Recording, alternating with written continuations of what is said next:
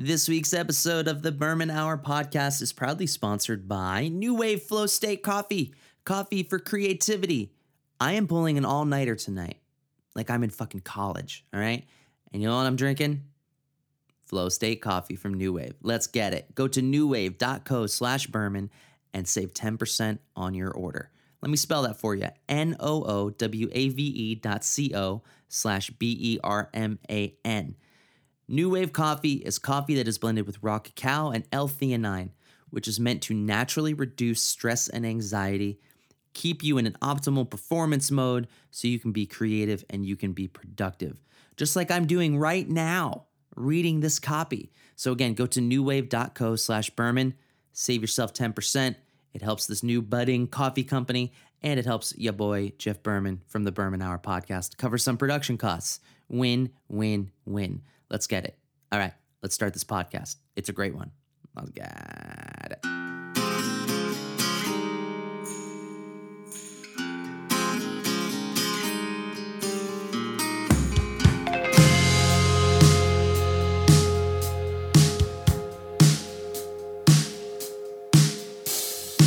Hello and welcome to the Berman Hour podcast. I am your host, Jeff Berman. It is damn good to be with you. I have a great episode this week.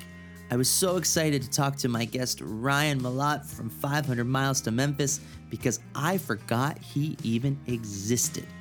And I don't mean that in a bad way. It's just 500 Miles to Memphis has been around a long time, and I remembered them as soon as I heard the name, but I had forgotten about them. You know when you like a band and then you forget about them and I don't know, maybe 15 years later they pop up on the scene again? Yeah, well that's what happened. It was so good to connect with Ryan. It was so good to talk shop. And I think that this is a really interesting conversation about being in a band and the foils and toils and struggles of being in an independent band that tours around North America. And, I left it in the beginning of the interview, but Ryan was very complimentary of a certain band called Divided Heaven. So we're big fans of each other's music. I swear, I loved this band in 2007, 2008, and then I just forgot about it. It just happened. I don't know. I kind of moved on, and then they were kind of in a bit of an obscure existence, and we get into all of that, but it's so good to reconnect. It's so good to hear their new record, which is fantastic. Weight of the World, one of my favorite songs of 2021. So be sure to check out 500 Miles to Memphis and enjoy this interview. This is a good one, man. I'm so stoked on this. Anyway, here's me and Ryan from 500 Miles to Memphis. Let's get it.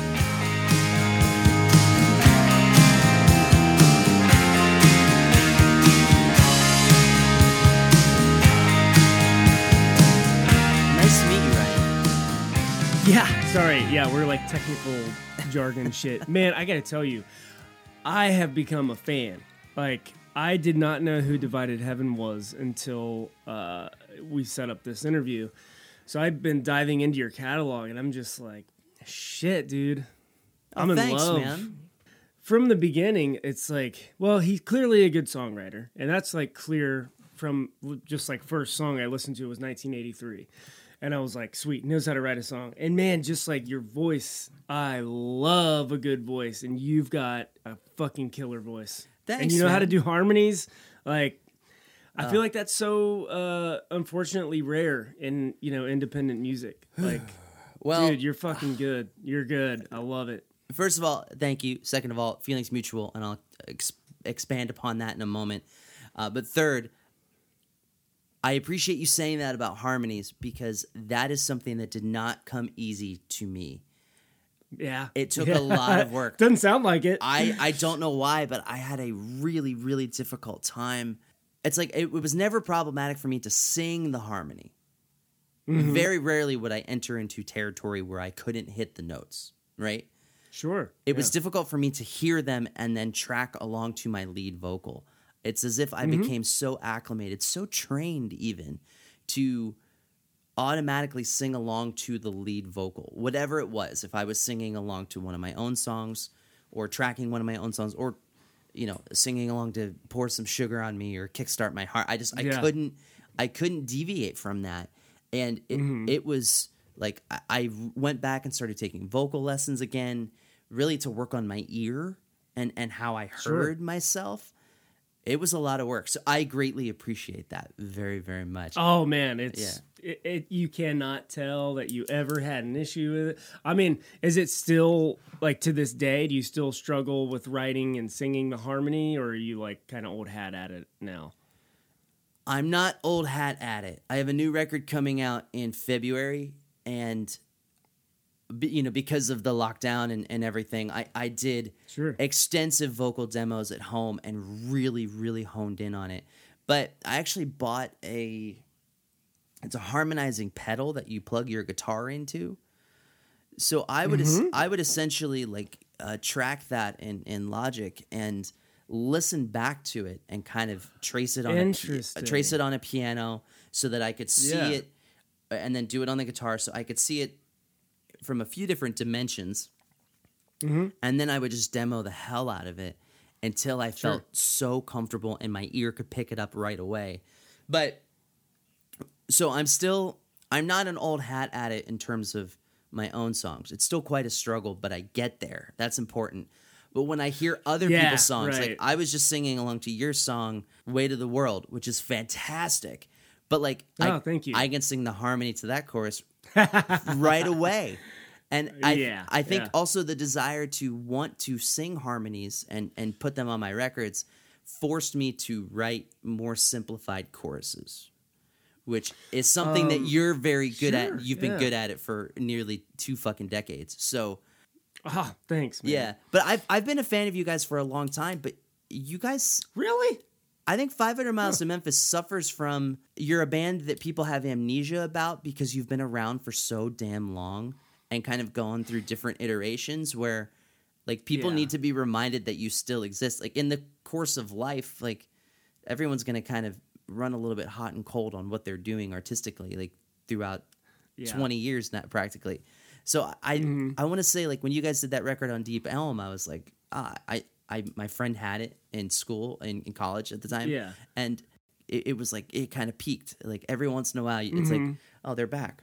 Oh, they're back. Oh, they're back. And then obviously when you were involved with Paper and Plastic, but the last record that you did with Paper and Plastic, you had released yourself before they stepped in, right?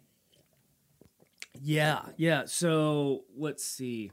We released Sunshine in a Shot Glass with Deep Elm in 2007, and then we did, 2 or 3 records on our own after that. Yeah. And then we got to this Blessed Be the Damned album in 2019, and it was just well, shit, no one's going to release this shit. Our connections are just gone. We're just going to fucking do it on our own. And I happened to just, friend of a friend, get a hold of Vinny and just start talking to him. And I was like, look, I just want to use your distribution. You don't have to sign us, but I'll pay for everything. Just let me use your distro. Yeah. And he was just like, well, fuck yeah, you can use my distro. I was like, but I'll just join the label. So they definitely picked it up halfway through, and he has been such a huge help ever since, man. Vinny's a great guy. And then on this new album, this is our first full release with him from start to finish. Right. So, right. Yeah, it's been great working with him. He's super responsive and he understands what we're trying to do, and he's very efficient, which I appreciate. A question that I written down for you guys to the point where I knew that one record, and then you'd kind of pop up here and there, at least in my purview. I'm not indicating that you guys weren't busy or anything like that, or those records weren't good. But I think it's one of those things, when you're around for so long, the people who are your colleagues in 2003 or 2005, my colleagues from that point in time are all fucking out of any sort of music scene. They're insurance salesmen listening to fucking Coldplay. And that's their life, and that's cool. But it's it's you kind of have to always be updating your Rolodex, so to speak. Did you guys have a difficulty doing that over the past 15, 20 years? Oh, Jesus Christ, yes. Yeah, I mean, when you're a lifer, it is. You definitely see in this business, especially, a lot of people come and go, Right? And obviously musicians, but a lot of like booking agents and publicists and just anyone involved in the music industry. Period. There's just so much turnover, and I think there's a lot of burnout. People gotta realize there's no fucking money here, and it's like you really gotta do it because you love doing it, and that's it. So if you don't love it, you probably aren't gonna last all that long. Right. So anyway, yes, the Rolodex has turned over multiple times in the past 2 decades, and and it continues to do so, especially now after the pandemic. A lot of venues that were just a phone call away, like if I want to book, a 1-week tour, I could usually do that in about 30 minutes. Just make some quick phone calls to some like real venues that we're real tight with, book a quick 1-week tour in like 30 minutes. That doesn't exist anymore. Sure. A lot of the booking agents and club owners, a lot of the clubs have closed down. The booking agents, I don't even know where they are. They're probably insurance salesmen. They're probably doing something lucrative. So yeah, I think that's been my biggest headache. Working with a record label, that whole side of it, that piece of the pie is like figured out, and I'm happy. But as far as the performance side, which is like 99% of our revenue and just what we love doing is performing. So the whole booking thing has been a pain in the ass. Yeah. And we haven't quite been ready to, jump back in the saddle just because the Delta variant, we were going to, then the Delta variant crept up, and it was just like, well, shit, I don't want to spend all this time and money and effort booking, promoting gigs if we're just going to have to cancel stuff down the road. Just trying to learn from the past of 2020, I decided, like, I'm not booking any tours until we're 100% sure that things are going to be open. Yeah. So now we're kind of like, I don't know, like I'm 90% sure things are going to be okay. So like we're starting to ease into the booking thing. So it with our record coming out next week, normally you would launch a tour on release date and just go.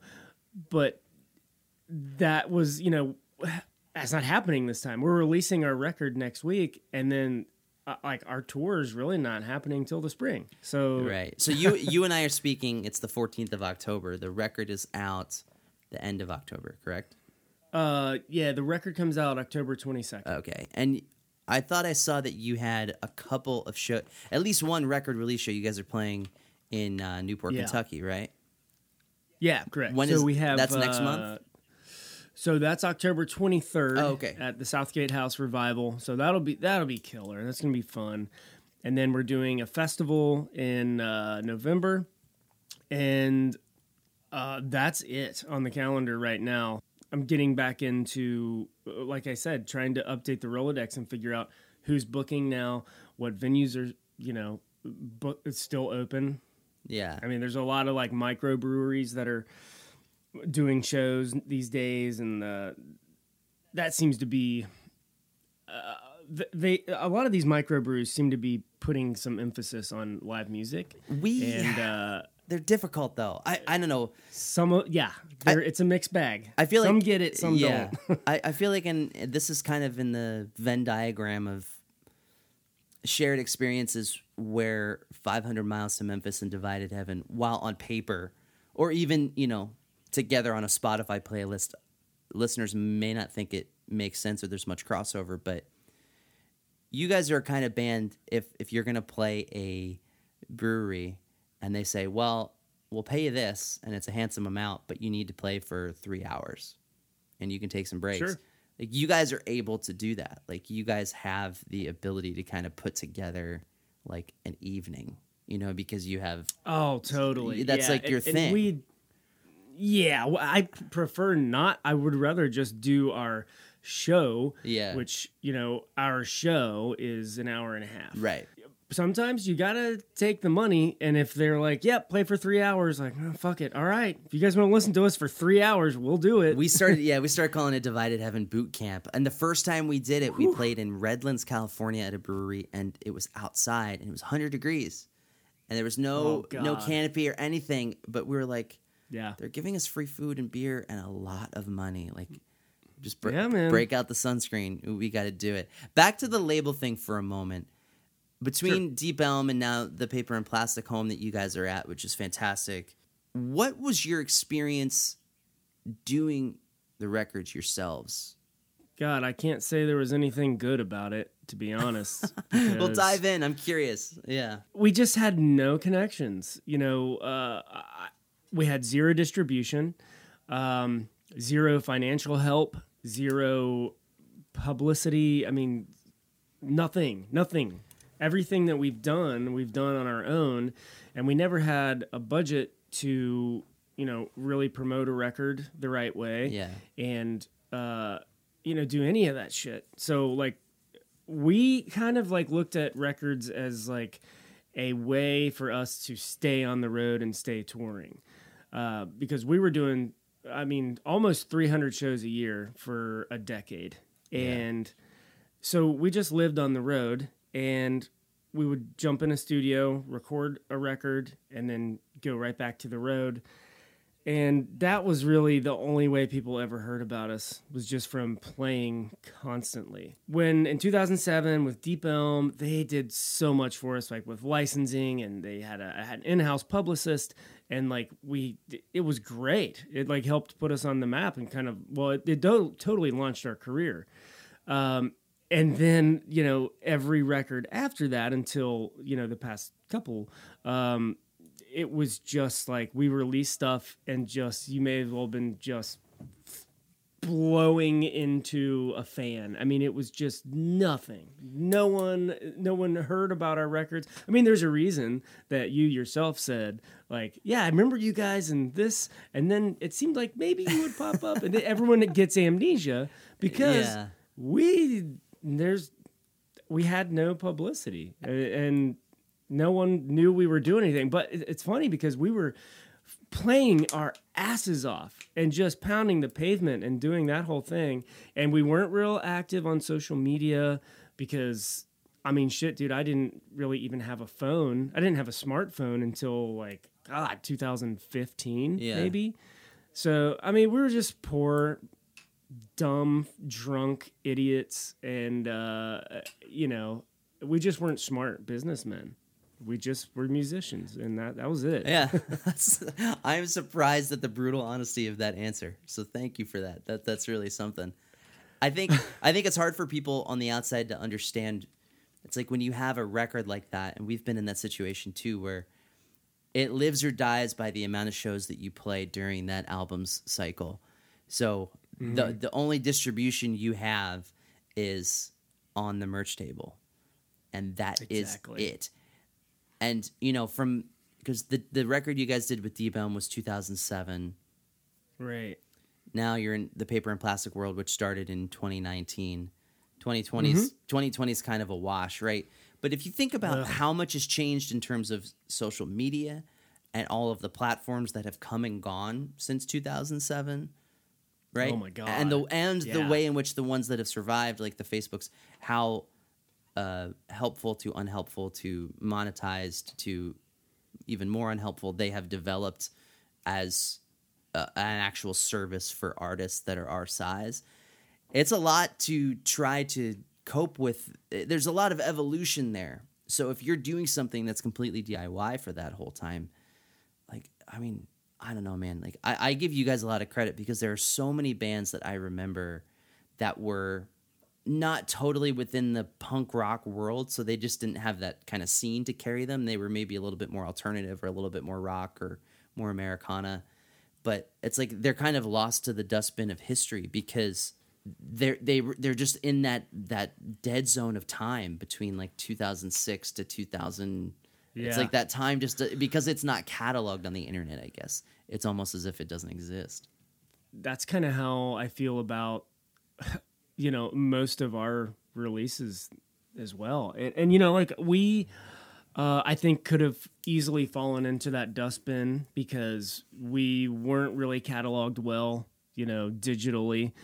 And then in, I don't know, maybe like 2017 or 18, we started taking the whole internet thing a little more seriously, which sounds fucking stupid because it's like we're 20 years late on the whole social media thing.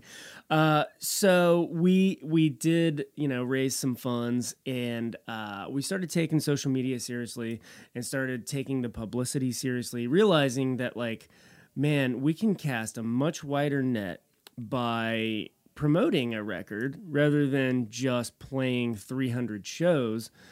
You got to increase your footprint somehow, and, playing the same venues 300 times a year only gets you so far. And we just kind of learned the hard way, which every lesson I've ever learned in my life has always been the hard way. And music is just one of those roads that's just, if you're going to go down this, it is not going to be easy.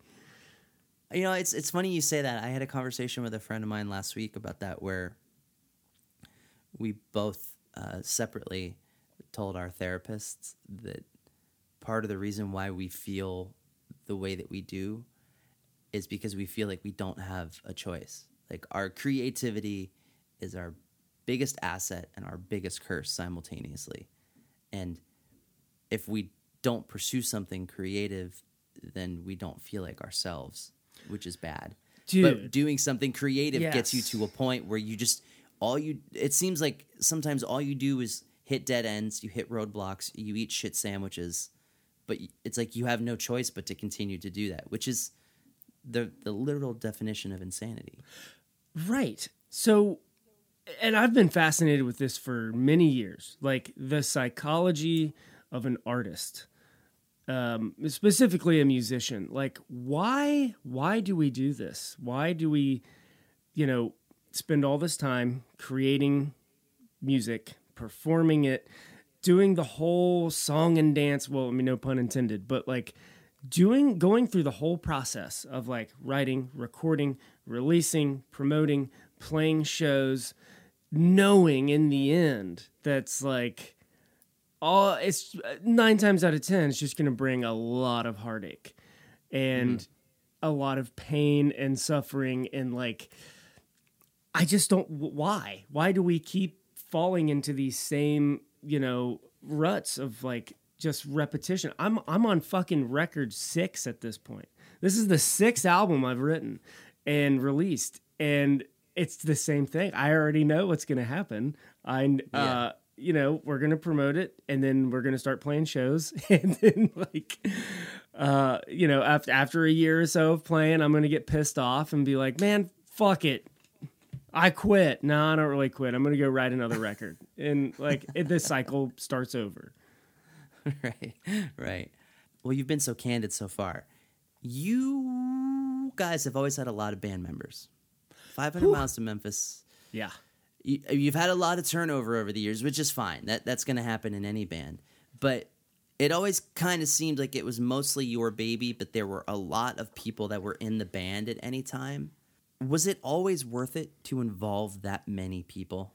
Yeah. It's always been worth it. Like, it's not the Ryan Malott show. There has to be someone steering the ship, and that's me. Sure. For sure. Yeah. I do the bulk of the writing. I do 100% of the managing and all of that. And like, I want my bandmates to show up, be creative, perform, and not have to worry about all the bullshit and dealing with promotion and money and whatever. So the bulk of our touring days, we're a 7-piece band now. But the bulk of our touring days, we toured as a 3-piece, sometimes 4-piece. We would add the lap steel. But we had a ton of turnover in the beginning of the band, 2003 to 2008 or 9. But the members that have been in, that are currently in now, have been in for at least 10 years and have done a lot of touring. Wow. They've toured a lot. So that would be Kevin Hogle on drums, Noah Sugarman on bass, Aaron Whalen on guitar, David Brown on lap steel. All four of those guys have been in for 10 years or longer. Definitely over 10 years. And then Nate Hickey joined us about 2 years ago. So he's the newest member. But to answer your question, is it difficult involving that many people? Not really. I think it should be difficult, but we have been friends for so long. There is a certain amount of respect given to each other.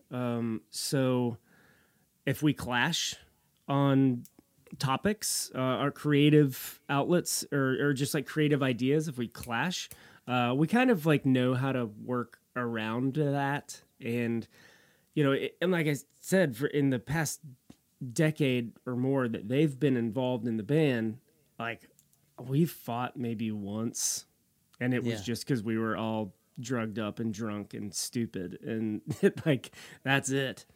What can you say to the longevity of the band then?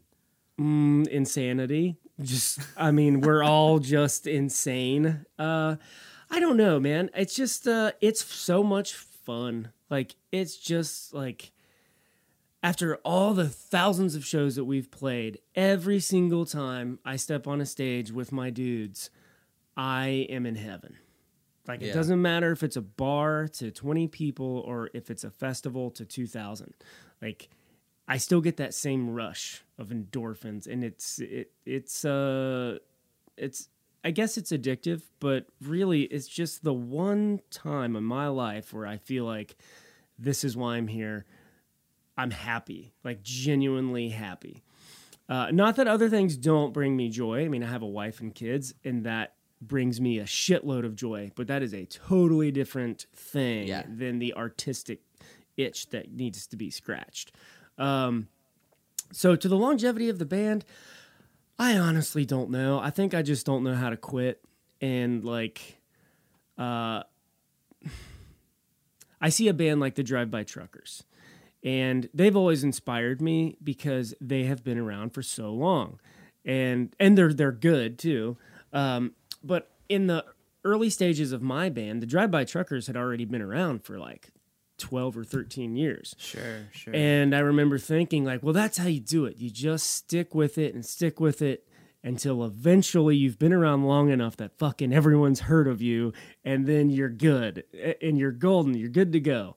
So that's kind of been my take on how the music business works for independent artists. I feel like the longer you can tolerate it and pound the pavement, the better your odds are. Yeah. Maybe. I mean, shit, I don't know. I'm certainly no expert, but it's been long enough at this point that why would I stop? Because me and my bandmates all love each other.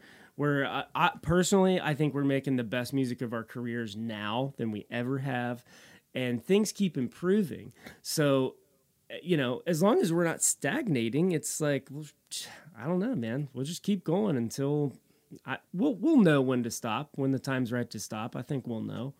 Cincinnati is kind of one of my blind spots. Yeah.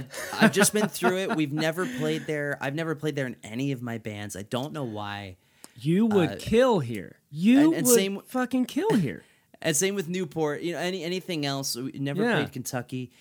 Considering you guys are based there, and I checked earlier, you are logistically approximately 500 miles from Memphis, Tennessee to Cincinnati. So it's not just a clever name, as they say. But what were some of the markets that you guys have had really good footholds over the past 2 decades that people might know, or even some places where people might not know, B and C markets? Charlotte, North Carolina, Dallas, Texas, Knoxville, Dayton, Lexington, Louisville. Oddly enough, like as close as it is to us, is a weird scene, and we can't seem to get a foothold there.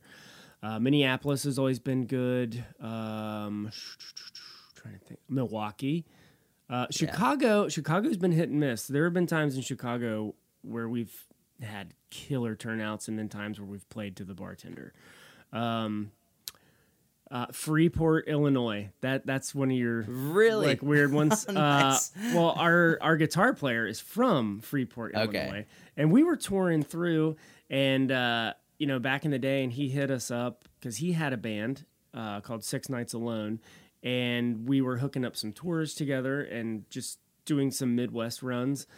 And he ended up booking us this bowling alley in Freeport, and it was awesome. It was packed. It was a blast. They paid like an insane amount of money, and we didn't have to play for 3 hours. This is a normal rock show, Each band played about an hour. So yeah, Freeport, Rockford, Illinois. Actually, Rockford and Freeport are like 45 minutes from each other, I think. Indianapolis has been another hit or miss one.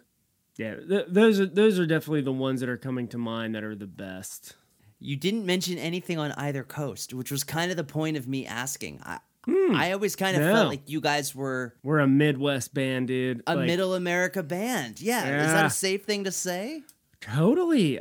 We never did any good in New York, and up and down the coast of California. There have been some shows. San Francisco was okay. Yeah. Both coasts. Yeah, just that. It hasn't hit. Fucking Florida. Florida hasn't hit. I mean, I don't know what. I do not know. Birmingham, Alabama. There's another one. That's a good city for us.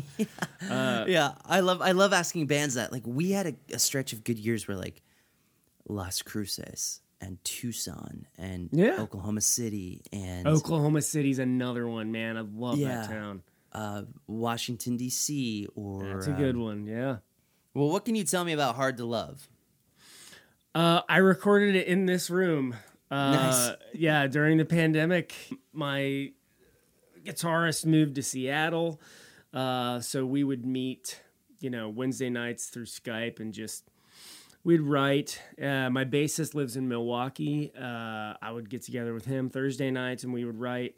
And we just kind of, just kind of came together through not necessity, but it was just more like, we don't have anything else going on. We're not doing any shows.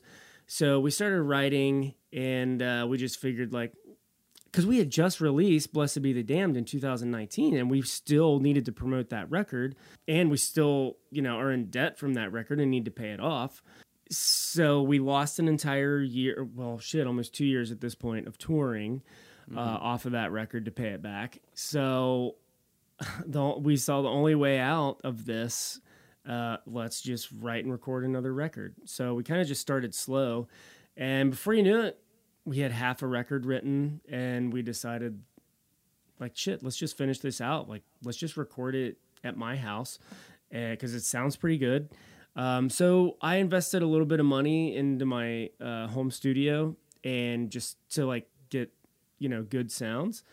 And that was it, man. Instead of, coming up with a budget to actually go to a studio and record a record like we normally do, we just spent maybe a tenth of that on gear for my house and nice. Made it here. And I think I'm not knocking our old records because we've worked with some great producers and engineers, but I think this is the best sounding record we've done. It's raw.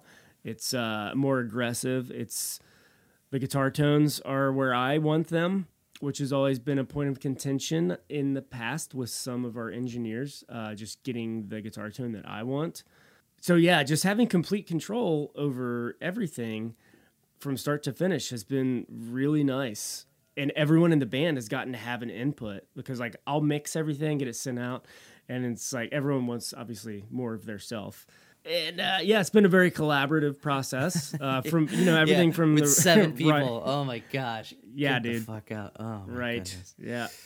Oh my goodness. Well, hell yeah. Well, thanks for coming on the podcast, man. I can't wait to hear this record, and I'm glad that there's some light. Yeah, there's some light.